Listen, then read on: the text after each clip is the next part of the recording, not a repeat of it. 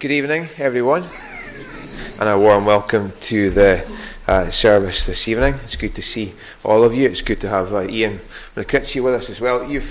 Don't think you've actually been here preaching, have you? No, I don't think so. He's well known to Harris, having been in Leverborough for many years, but he'll say that himself, I'm sure. But it's good to have him in the congregation this evening, and we look forward to hearing God's word through him over the course of the weekend. It's great to have you, Ian, and God bless you as you open his word with us this evening. Thank you, David, for that warm welcome. It's lovely to be with you all here tonight. I bring with me the warmest regards of the congregation just over the Cleasham there in Pathk in South Lochs. I'm no stranger to Harris. I came to know the Lord here 18 years ago. I was teaching in Leverborough, and I think it's 16 years since I left Leverborough, so it's lovely to see some familiar faces, and we pray that together we'll know the Lord's blessing as we come around his word over these days. Let's unite our hearts in prayer. Let us pray. Lord our God, we come and we give thanks this evening for the words that we have just sung, words that remind us that those who seek the Lord shall not lack any good.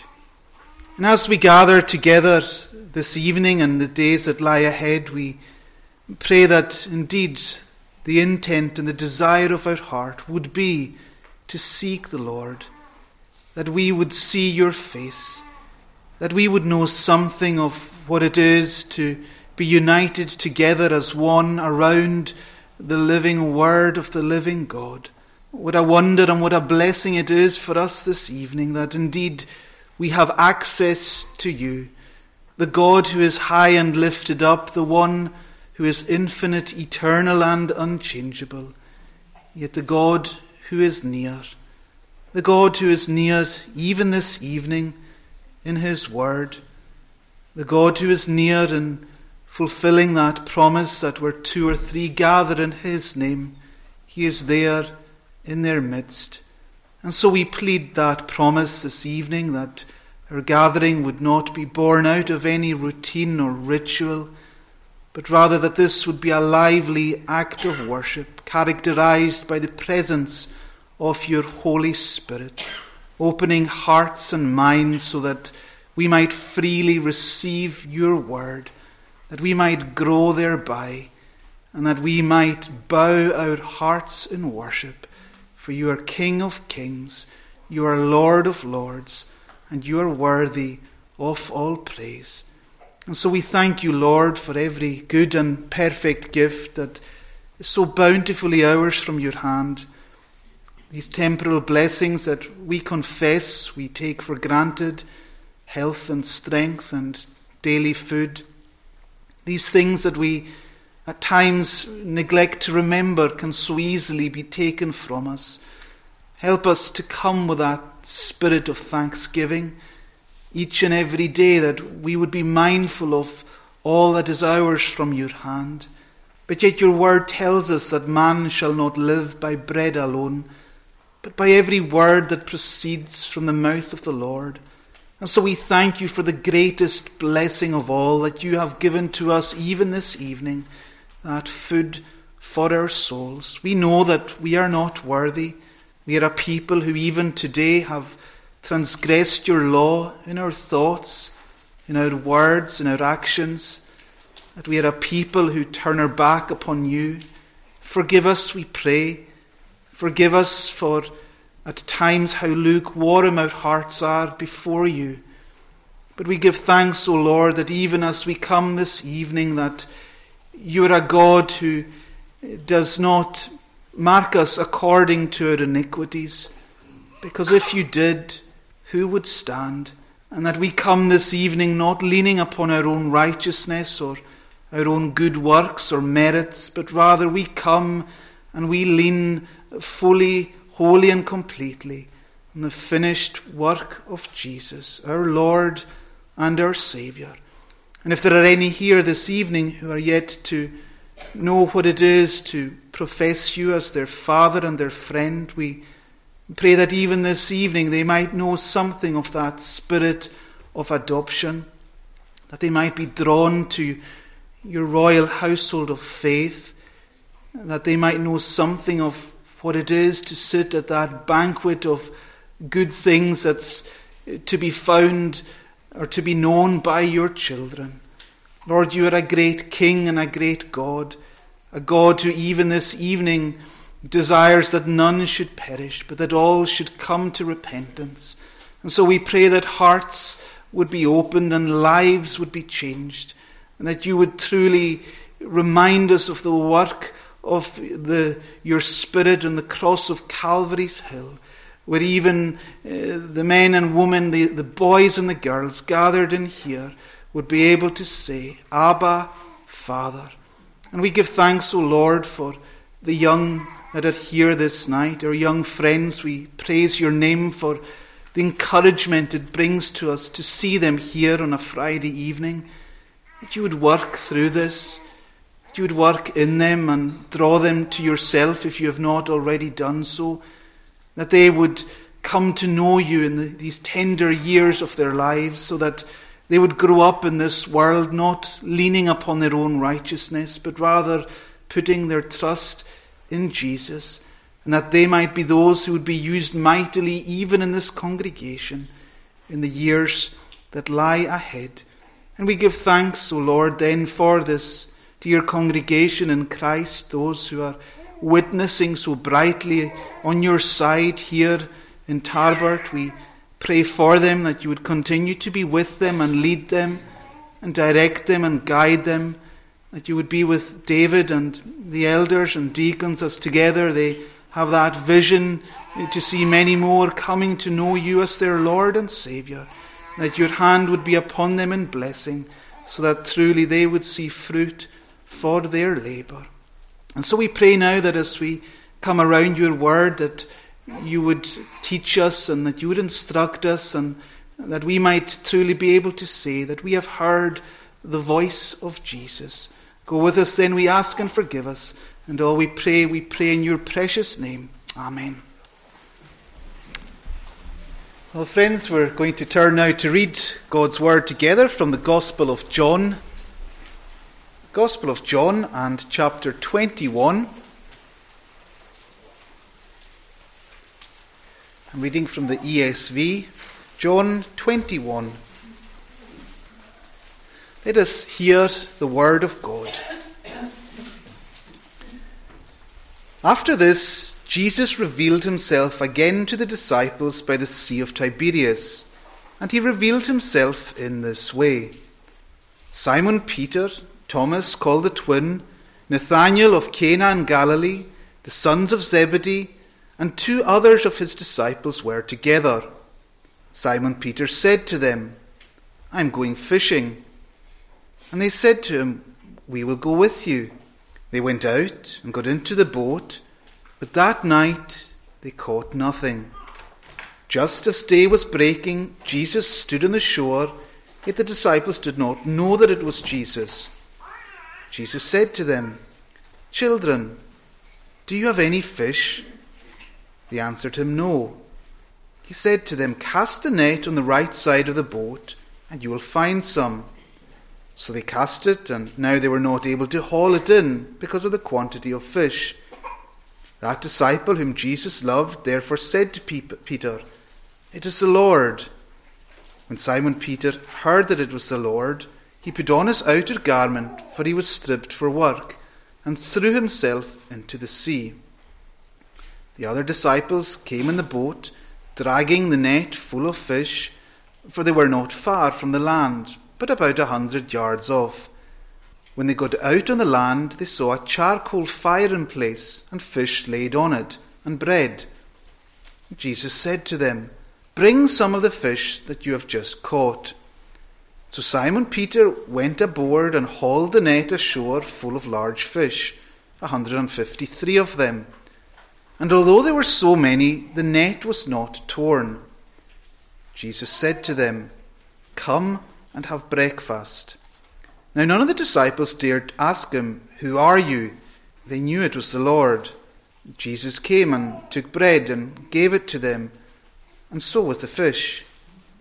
This was now the 3rd time that Jesus was revealed to the disciples after he was raised from the dead. When they had finished breakfast, Jesus said to Simon Peter, "Simon, son of John, do you love me more than these?" He said to him, "Yes, Lord, you know that I love you." He said to him, "Feed my lambs." He said to him a second time, "Simon, son of John, do you love me?" He said to him, "Yes, Lord, you know that I love you." He said to him, "Tend my sheep."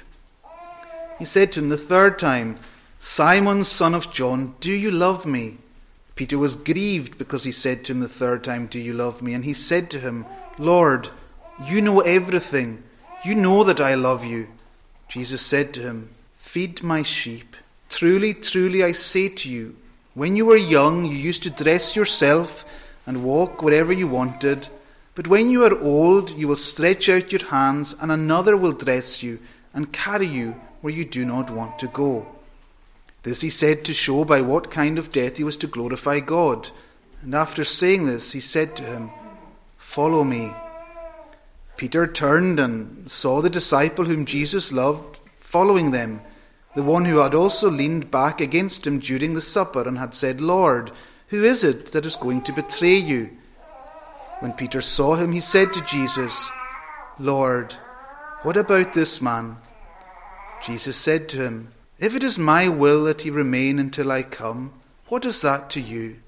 You follow me." So the saying spread abroad among the brothers that this disciple was not to die. Yet Jesus did not say to him that he was not to die, but if it is my will that he remain until I come, what is that to you? This is a disciple who is bearing witness about these things, and who has written these things, and we know that his testimony is true. Now there are also many other things that Jesus did. Were every one of them to be written, I suppose the world itself could not contain the books that would be written. Amen. We pray God's blessing on that portion of his own holy, inspired and inerrant word. Well, friends, if we could just for a short time this evening turn back to the chapter we read together in the Gospel of John, chapter 21. John chapter 21. I'd like us to take for our text this evening the words that we have in verse 12. Jesus said to them, "Come and have breakfast." Come and have breakfast.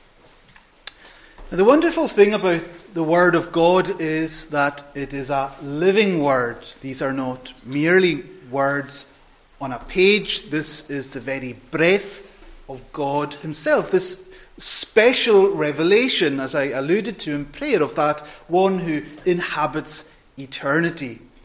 But as well as being the very voice of God himself, what we see in the Word of God is a mirror.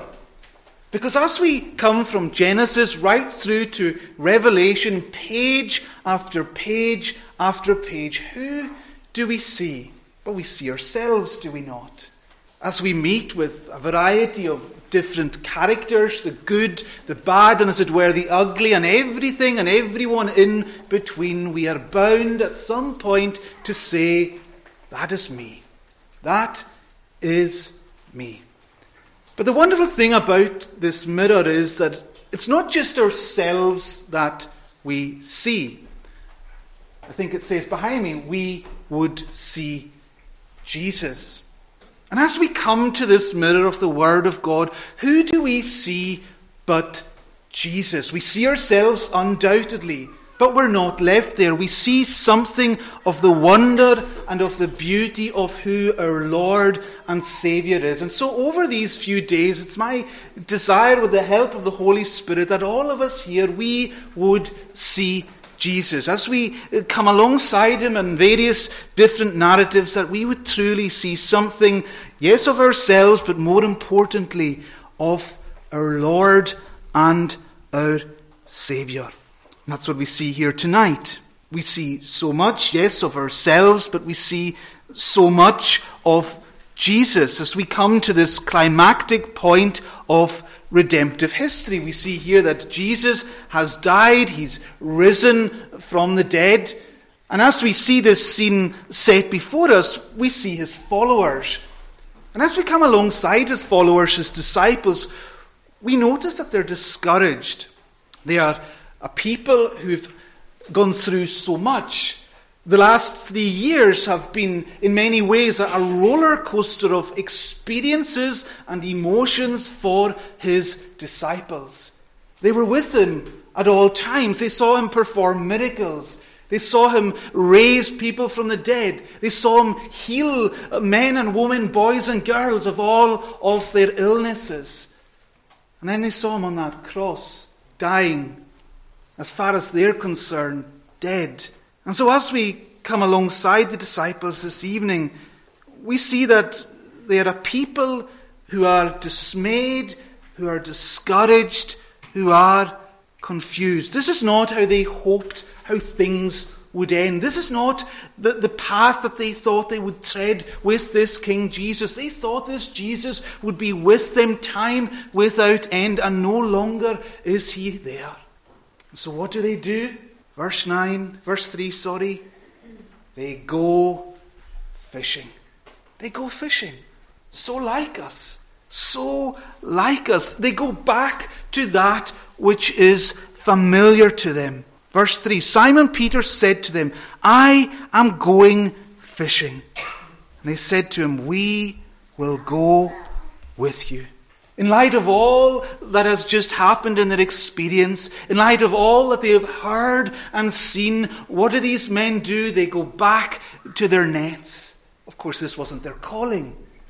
They were called to be fisher of men. They were called, following the death and resurrection of Christ, to go and make disciples of all nations.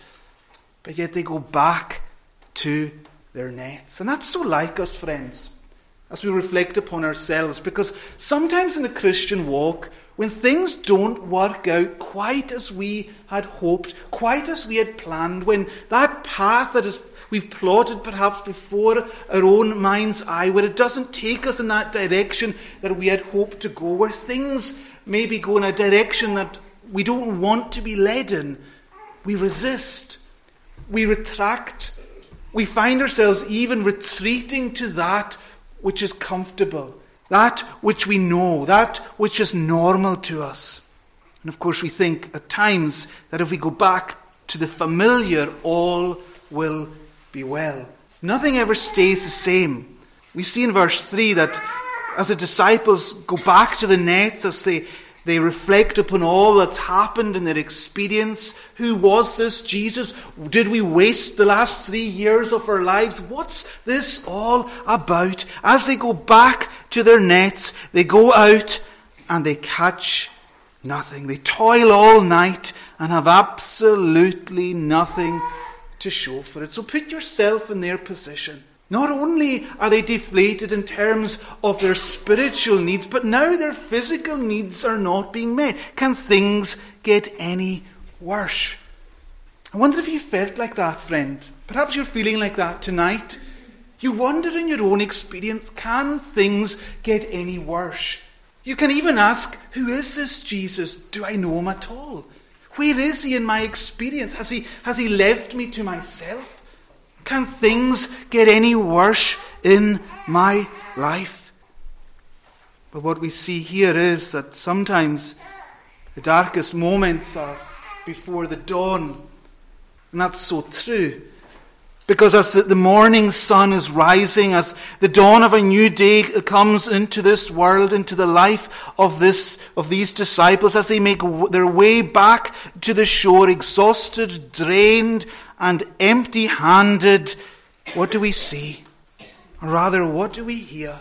Just at the right time, we hear a voice calling them. Verse 5, children, have you any fish? Look at that word, children. This is showing us straight from the outset that this is someone who cares for them.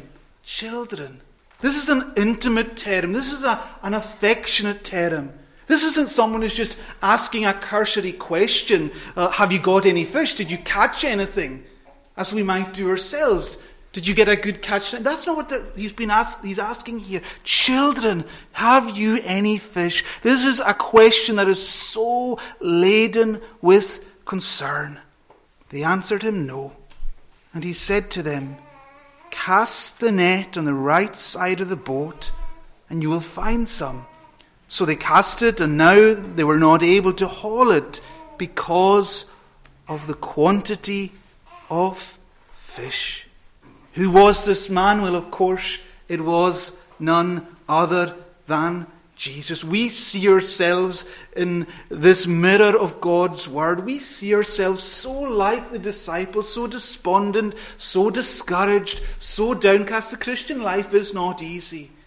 But we praise the Lord tonight that we see and we hear Jesus. "Children, have you any fish?" This was a voice of hope. This was a voice of provision. This was a voice that was coming alongside these men at their very point of need. A voice that doesn't condemn. A voice that had every right to condemn.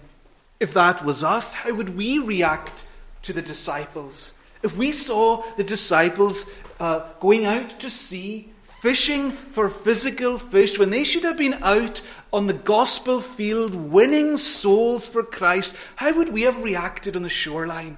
Would we not be lecturing them and shouting at them and telling them what they should be doing and why haven't you been doing this and why haven't you been... That's the way we are. But not Christ. "Children, have you any fish?" He comes alongside them, even in their weakness, even in their disobedience, even in their faithlessness. And friends, is that not the case? So often the case with us, that when we least expect it, that even when we've perhaps given up hope, the Lord comes and He reveals Himself to us in such a wonderful way. He comes and he provides for us not that physical food, but that food for our soul through His Word. This mirror that reflects His glory. This mirror that tonight is telling us not to give up. I wonder if there's any here tonight that feel like giving up, throwing in the towel, as it were. That you've had enough of being a Christian. It's far too difficult. I can't go on any longer. I'm sure we've all had at least moments, no matter how large or small, like that in our experience. Yet He's coming alongside us here tonight in His Word.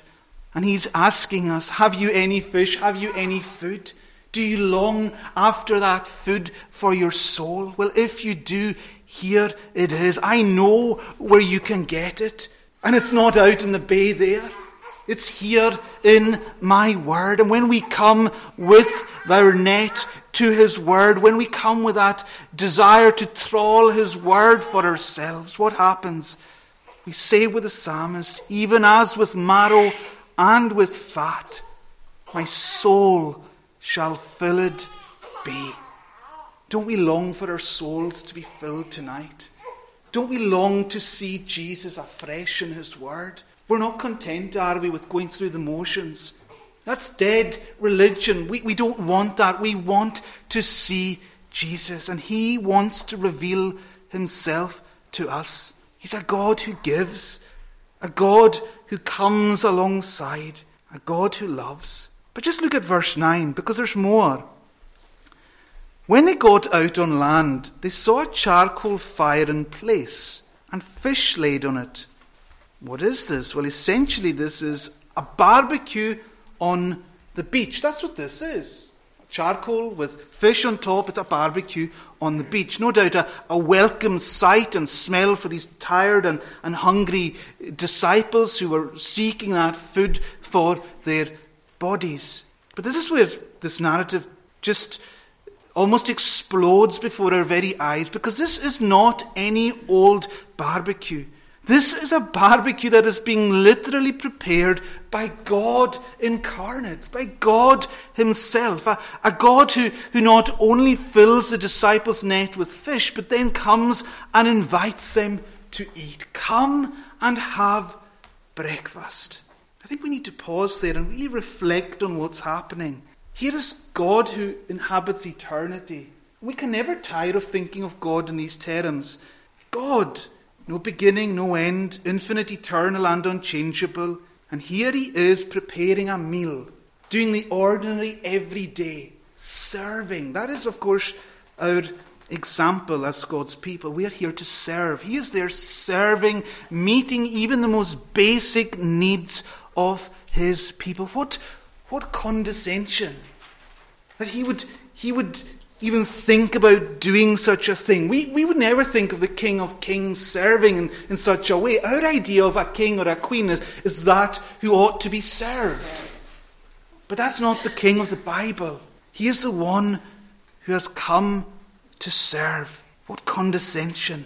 What a window into the heart of God himself. Come and eat, he says. Come and enjoy what I've prepared for you. Come and find nourishment in this food that I have for you. Come and eat. That's our Lord. That's our Lord, a Lord who even tonight cares for you. You might be so despondent and discouraged and wondering where God is. We've all been there. But he cares. He cares. And that's why we're here on this Friday evening of the communion. Because the Lord is saying to you and to me, come and eat. He's provided for us. He's provided for us at the table of the gospel. Come and eat and feast off my word and fill your soul with it. Absolutely. But he's also provided a meal that is for tired and weary sinners just like you and like me. A meal that so far exceeds any physical meal that we could possibly have. What is that? Well, it is, of course, the Lord's Supper. As I said in prayer, man shall not live by bread alone, but by every word that proceeds from the mouth of the Lord. And so it is for us this communion weekend. We come to have our souls refreshed in Christ. Yes, we hope on the Lord's Day to visibly partake of the elements of bread and wine. What are these? They're symbols. They're just symbols. They're symbols that point to something far greater. They're symbols that point to the fact that we are inwardly partaking of Christ. This is not just an outward routine or regime. That's not what we're doing. We're inwardly partaking of Christ. What does that mean, to inwardly partake of Christ? This is where things become real for us. This is where our faith goes from mere cold, empty, dead religion to a faith that is full of the Spirit of the Lord in Christ dwelling within us.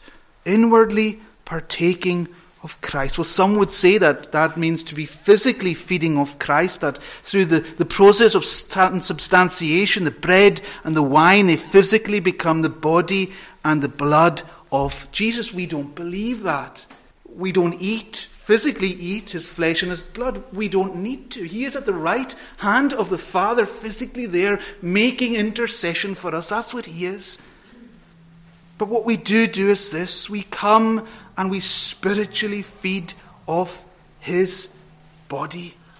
We taste afresh the wonder, the glory, the sufficiency of that atoning sacrifice of Christ. We find him there present by his Spirit, and by faith we feed on him and all the benefits that are ours through his death and resurrection. And as we do so, friends, we are nourished. Come and eat. We come and we eat by faith, showing forth that we are one with him and he is one with us. And isn't there food for our souls there, friend? We can, of course, go through communion season after season and it just becomes communion. But we must pause and reflect on this Friday evening before we go into our weekend what it is we're doing. We're coming and we're eating that provision that is ours in Christ. But notice, the Lord had to beckon the disciples to come and eat with him. They don't brashly go ahead and start helping themselves to all that the Lord had prepared. That's not what they do. The Lord asks them to come. To come. Maybe they're feeling ashamed. Maybe they're ashamed of the fact that now that they know it's the Lord, that he's found them out in their boat rather than, as it were, fishing for men. We ourselves can feel ashamed. I was saying this, I think, maybe Wednesday on the Lord's Day in my own congregation, that we ourselves can feel ashamed, so we don't come to the Lord, for example, in prayer.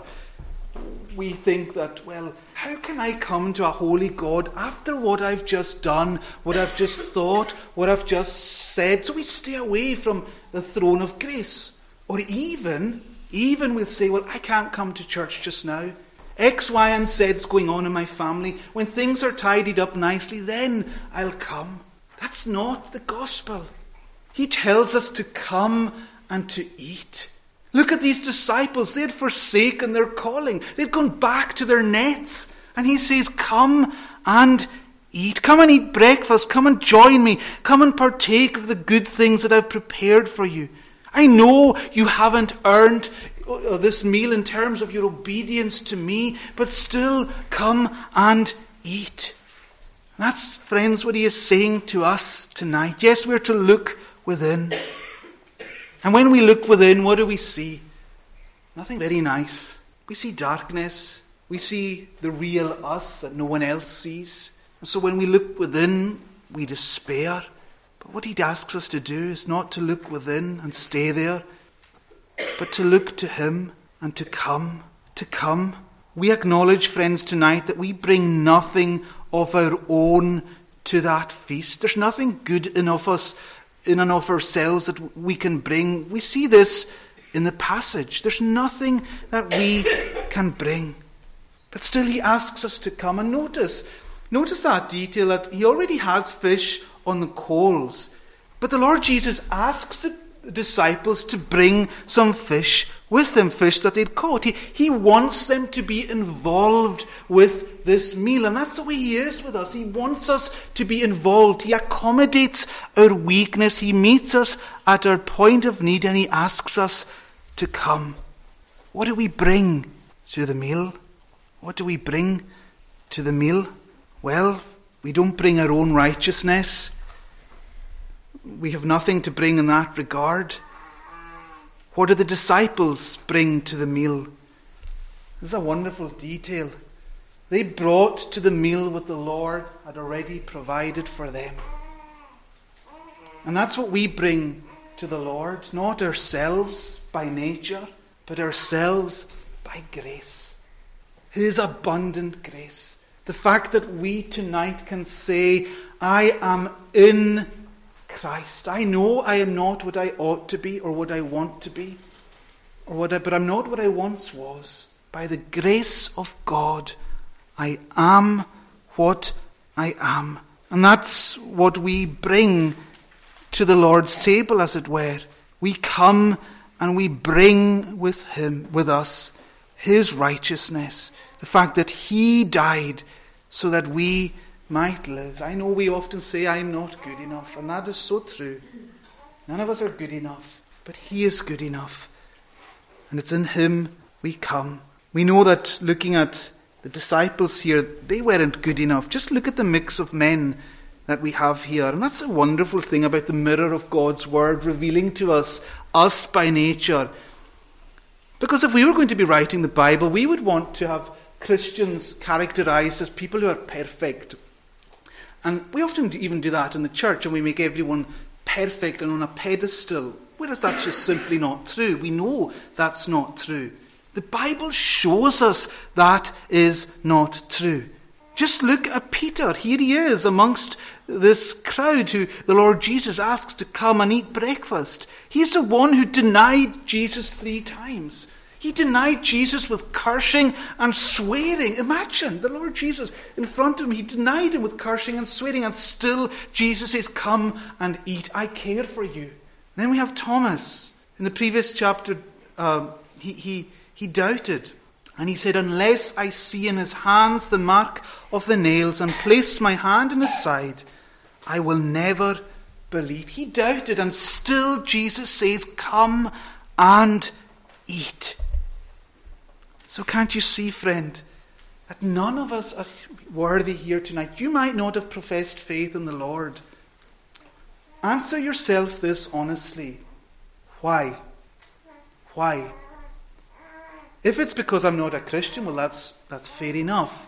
But if it's because I'm not good enough, you need to come back to the Lord And you need to remember the gospel. And I say this in love. The gospel of Jesus Christ, that you would understand it in your heart, that you are never, ever on this side of eternity going to be good enough. And you will be waiting for the rest of your life, if you're waiting for this bolt from heaven that is never going to come, that's somehow going to transform you into this perfect person. It's never going to come. Robert Murray McCheyne famously said this. I know you've heard it many a time. Learn much of the Lord Jesus. For every look at yourself, take 10 looks at Christ. He is altogether lovely, such infinite majesty, and yet such meekness and grace. That's what we've seen here. And for all sinners, even the chief. Of course, the Apostle Paul called himself the chief of sinners. Live much in the smiles of God. Isn't that lovely? Live much in the smiles of God. Live much in his word, that mirror, yes, that shows us ourselves. But behind our shoulder, who do we see? We see Jesus. We see Jesus. And so, yes, we examine ourselves. Yes, we seek, by the grace of God, to root out that sin that so easily slows us down, holds us back. But we don't stop there. Because in examining our heart and seeing how poor and miserable we all are by nature, surely all the more we come and we praise his great and his glorious name, that he says, come and eat. Come and eat. And you know, friends, this is of course just a temporary arrangement. It's good for us, not just at times of communion, but at all times to remember that we're remembering his death until he comes again. The story isn't finished. The story is still to have that concluding moment when he comes again. That moment when we will see Jesus, the one who is waiting for us tonight on Canaan's shore, the one who's waiting for all his disciples to come and to eat with him for all eternity. And he's longing for that day when every single child of his that he bought for that price will sit down together with him at the greatest meal of all, the marriage supper of the Lamb in heaven. That is what we are about. We are children of the resurrection, children of life, not children of death and doom and decay.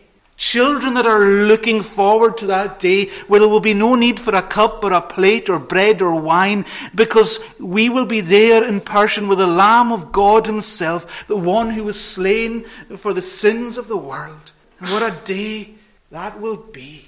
What an eternal feast is ours to look forward to. But in the meantime, if you are Christ's tonight, until then, don't deny yourself a blessing. Come and eat. Not that we are going to have any bolts from heaven as you come to the Lord's table. That's not what it's about. But blessing follows obedience. And when you come and you partake of that supper by faith in obedience, you will be strengthened. You will be strengthened to face another day. Let's all do so then, friends. Let's come not only to the table of the gospel, but to the table of the Lord. Let's feed off one another as we enjoy fellowship together in the Lord. And let us also feed by faith of our precious Saviour until he comes. Let us pray. Lord, we thank you for your word and for your gospel, the power of God unto salvation, a salvation that we know we are not worthy of, but nonetheless a salvation that is ours to be had in Christ. And so we especially pray this evening for any here who are yet to come and to profess your name, who are perhaps waiting for a sign from heaven, those who love you in their hearts but are yet to profess your name in their lives. O Lord, draw them, we pray, to take that step of faith, and that they too would know that blessing that follows obedience. And we pray also for any here tonight who are yet to come and to taste and to see that God is good, who cannot enter into such things, that your Holy Spirit would work mightily in their hearts and their lives, so that they would not only know about Jesus, but that they would know Jesus, that they would be able to say, he died for me. Go with us then, we pray. Part us with your blessing and forgive us for Jesus' sake. Amen. Close with a benediction. Now may the grace of the Lord Jesus Christ, the love of God the Father, and the communion of the Holy Spirit rest on and abide with you now and forevermore. Amen.